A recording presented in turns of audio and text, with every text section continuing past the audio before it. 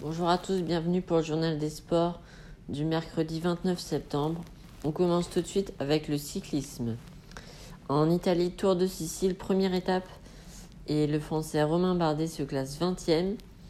La victoire revient au Colombien Juan Sebastián Benavides qui s'empare en même temps de la tête du classement général.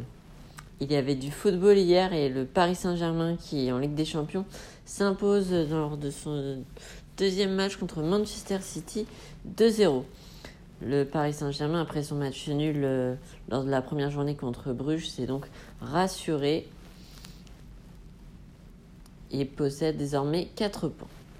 En futsal, match amicaux hommes, l'équipe de France s'impose 1-0 contre la Norvège.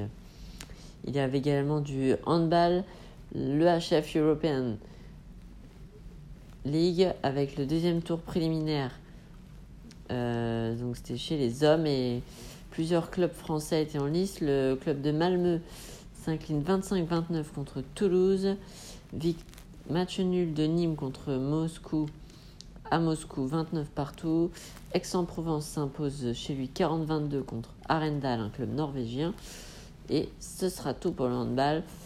On continue avec le hockey sur glace. Ligue Magnus et le leader Gap s'impose 6-2 contre Nice à Nice. Et donc prend la tête du classement en tennis.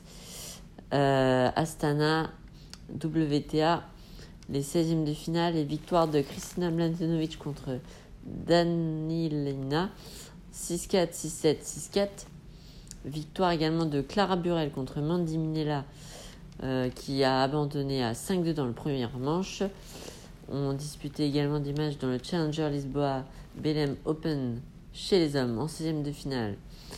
Et c'est déjà terminé pour Alexandre Müller qui s'incline contre Thiago Monteiro en 2 manches secs 6-4, 6-4.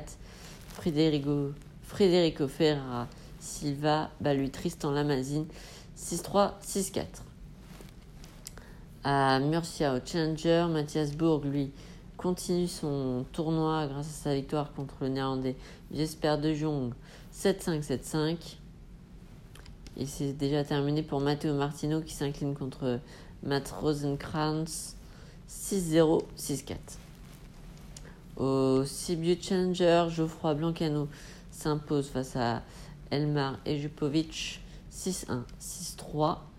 Et ce sera tout pour le tennis. On se retrouve demain pour de nouvelles infos sportives. En attendant, prenez soin de vous.